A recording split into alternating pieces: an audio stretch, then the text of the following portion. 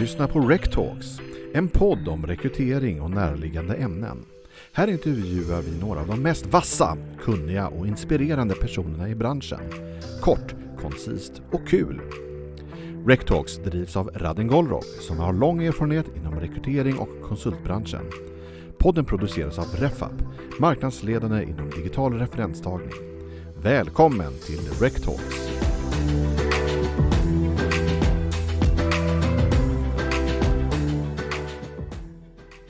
Hej och välkomna till RecTalks. Jag heter Radin Goldrock, är från RecTalks. Idag sitter jag med Björn Elowson från Pharus Tech.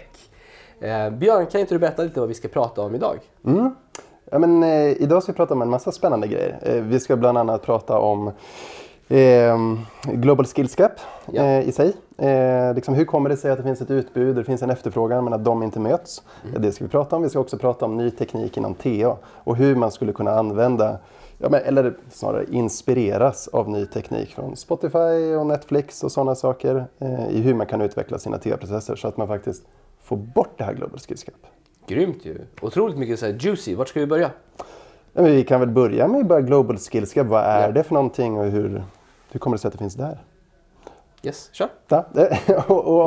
Vad är global skills gap? Det är, om man bara kollar på så här, definitionen av det innebär ju liksom att utmaningen med att hitta kvalificerad personal och anställa. Och då brukar man prata om att det finns ett skills gap. Alltså det finns ett gap mellan vad man ber om och vad som finns liksom i utbud från marknaden. Så där. Det är vad man brukar prata om. Och det finns massa siffror på det där i att mer än vartannat företag globalt säger att det här är den största utmaningen som finns. Den största utmaningen som gör att de inte kan bibehålla eller öka sin tillväxt och sådana saker. Och samtidigt på andra sidan så har vi en hög arbetslöshet. Vi har individer som inte trivs på sina jobb. Hur kommer det sig att de här två inte möts? Och liksom, du kan komma långt med att utbilda och upskilla och sådana saker. Och det är toppen. Men grejen är att det finns där ute. Ja. Alltså så här, att om man bara öppnar ögonen i men vad exakt är det du ber om liksom, när du ska göra dina rekryteringar. Är det, låt oss säga liksom ett exempel på Key Account Manager. Ja. Måste du ha en person som faktiskt har jobbat med exakt det här? Är det inte snarare så att du är ute efter någon som ganska snabbt kan komma upp på banan och gärna ha potentialen för det? Ska man börja öppna upp ögonen för det här, men då går det ju faktiskt att inse att det är mer eller mindre en matchningsproblematik. Och det här är lite intressant, för tittar vi liksom globalt, hur ser det ut i världen? Ja, men då vet vi att data scientists, det är en av de svåraste rollerna att hitta folk till. Så här, efterfrågan av det har ökat med mer än 200% i UK under de senaste 5 åren. Vilket är helt rimligt, därför att det behövs verkligen. Men vi vet också att i Venezuela så finns det över 200 000 personer som är riktigt duktiga data scientists. Borde inte de två kunna mötas någonstans? Är det en riktig siffra? 200 000 i Venezuela? Shit, vilket ställe.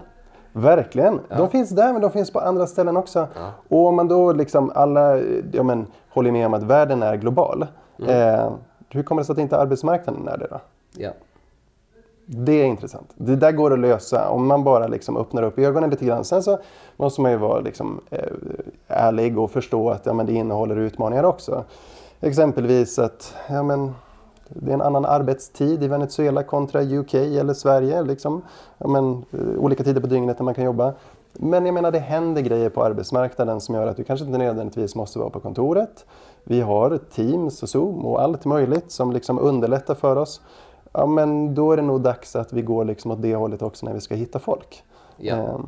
Men om jag sitter här i Sverige och lägger upp en jobbannons på Platsbanken eller något sånt.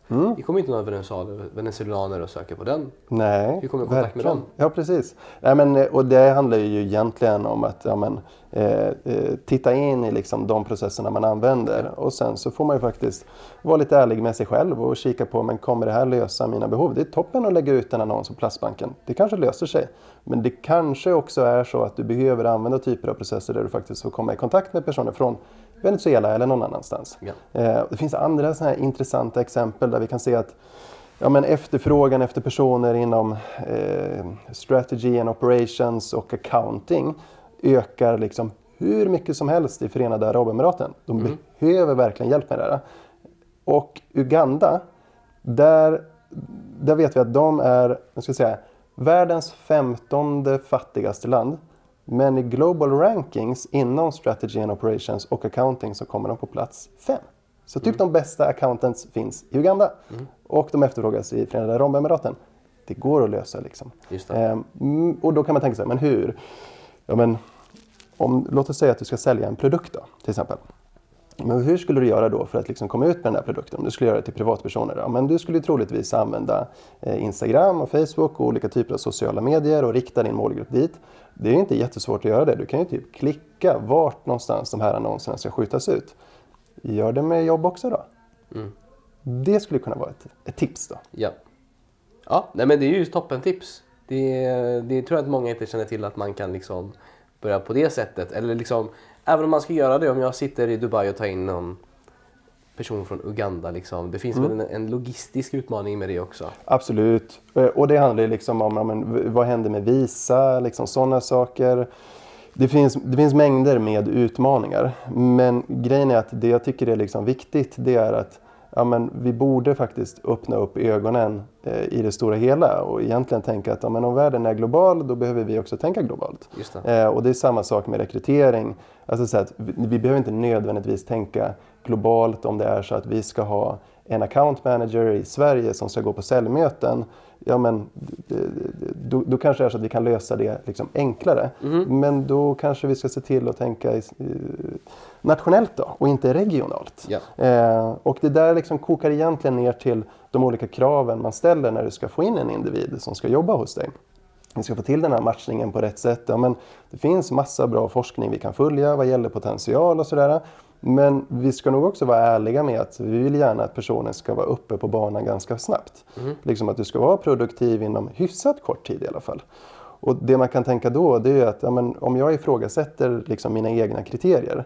Låt oss ta liksom, account manager som ett exempel. Jag är ju egentligen inte ute efter en account manager. Jag är ute efter någon som kommer vara duktig på sitt jobb, har potentialen för det och gärna kan stora delen av yrket precis när den börjar.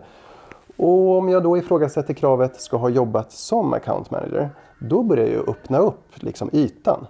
Och vi vet att skillsen som det krävs för att vara duktig som account manager, de är extremt lika skillsen som det krävs för att vara duktig som projektledare eller koordinator eller marknadsförare.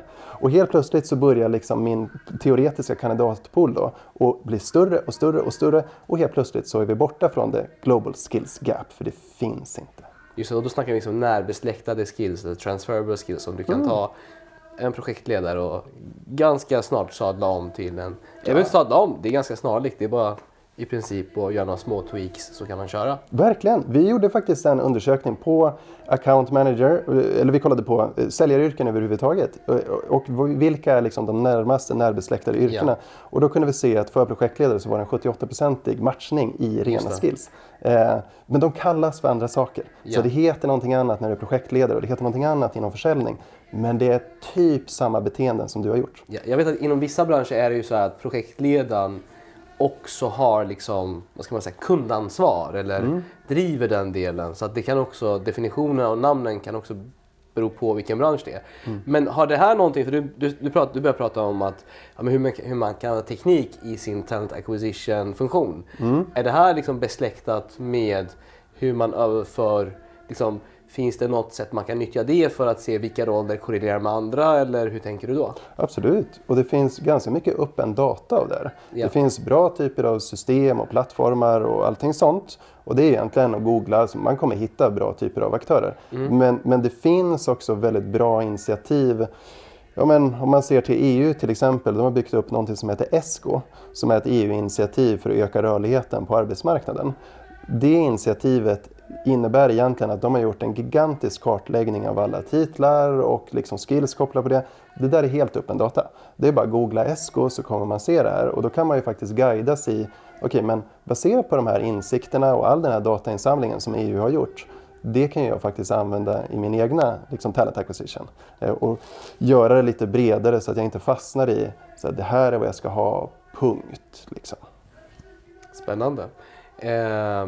Verkligen, det låter ju som att man kan, liksom, om jag sitter som en enskild talent acquisition person, vart ska jag börja någonstans? Vart ska jag börja liksom jag upplever en utmaning med att fylla mina account manager-roller i sig.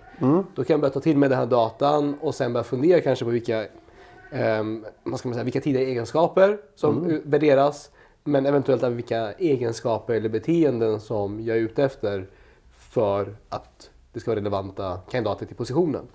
Absolut. Och grejen är att om man ska bli lite krass så handlar det lite om att men jag behöver ifrågasätta mina egna krav. Och det brukar vi ju ofta, alltså vi är många aktörer inom branschen som pratar om det här. Ja. Och det är helt sant. Man ska ifrågasätta sina krav och kika på vad är skallkrav och vad är meriterande och så vidare. Men jag tycker att man ska gå ett steg till. Ja. Och i form av att, låt oss säga att du har dina skallkrav. Det här är vad du måste liksom plocka med dig. Men om vi tar det ett steg åt sidan då. Så säger man så här, men du ska ha jobbat med försäljning, säger vi då. Sen tidigare. Och låt oss anta att det är ett skallkrav. För vi vill att du ska vara snabbt uppe på banan. Men kolla då på vad finns det för andra typer av liksom rena färdigheter som är nästan samma. Nästan. Och du kan ju få tips och hjälp av det här genom att bara googla in på de här stora datasätten som SK. Det finns andra varianter också. Onet är ett annat exempel. Och då kanske man inser sig att det är nog inget skallkrav att du ska jobba med försäljning. Det kanske snarare är så att du ska ha gjort de här sakerna. Och om du skriver ner det och blir liksom tydlig, någonstans så börjar du ju forma liksom en kravprofil som är, den kommer gynna dig för att din teoretiska kandidatpool kommer öka. Och samtidigt så ska man ju också vara liksom tydlig med att när väl kravprofilen är satt, då ska du ju hålla den till det. För i alla fall blir urvalet inte rättvist och så vidare. Men om vi kan börja med att bredda upp den, då kommer det gå enklare. Ja. Sen så får du i och för sig, du kommer få en till utmaning när du väl har gjort det här. För du kommer hitta individer som är superduktiga, de har potentialen för det och de kan typ jobbet, de bara har haft en annan titel tidigare. Du kommer få en utmaning på TA i att förklara det här internt. Men det behöver vi lära oss. Ja. Och just när du pratar om hur man kan nyttja olika hur man kan nyttja tekniken, förutom de här öppna datasätten som finns, eller datakällorna. Jag som HR-chef eller talent acquisition manager, jag blir förmodligen bombarderad av olika typer av leverantörer av system med mera. Vart börjar man gallra? Inte risken att det blir för mycket för mig att liksom bara, vad är intressant, vad är relevant? För alla säljer ju det bästa enligt deras marknadsföring. Absolut. Och HR-chefer och talent acquisition specialister och så vidare är verkligen bombarderade liksom med olika säljmail och allt vad det nu är för någonting. Det är inte bara dem, det är ju i nästan alla liksom roller där du är på någon form av liksom inköpsmandat, så blir du bombarderad med det ena och det andra. Och det är klart att det är svårt att navigera i det. Och då kan jag väl tycka någonstans att för att du ska kunna navigera i det, avsätt tid då, liksom innan processen börjar. Kolla igenom vad är det som finns där ute och jämför dem mot varandra. Det blir väl egentligen så. Och sen när du väl har gjort det, då är det klart. Då sätter processen igång. Och då får du väl... Ja. Du kommer få en massa mejl ändå. Ja. Från aktörer som oss och andra. Och så är det någonstans. Vi på RecTalks jobbar inte med sälj på det sättet. Aldrig hänt. Nej. Nej, men det är väl klart att vart ska jag börja? Det finns så mycket där ute. Ja, det gör det verkligen. Och det är en utmaning. Så är det. Fattar. Men Björn, det här är jätteintressant. Kan inte du bara försöka hjälpa mig att summera det lite? Har du någon så här hisspitch? Vad ska man ta med sig från ditt message liksom? Ja, men då ska jag säga så här. Okej. Börja med att liksom ifrågasätta dig själv av dina krav. Ja. Liksom, är det här verkligen nödvändigt? När du har gjort det och så har du kokat ner det till att det är det här jag letar efter. Använd bra typer av datakällor för att stödja dig i att öppna upp ögonen. Vad är det jag behöver foka på? Om du har gjort det, då har du kommit extremt långt. Mycket bra. Grymt! Stort tack! Tack själv!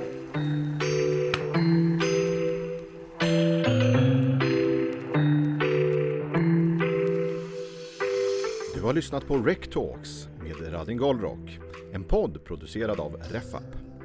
Vill du komma i kontakt med oss kan du mejla oss på info@refap.se.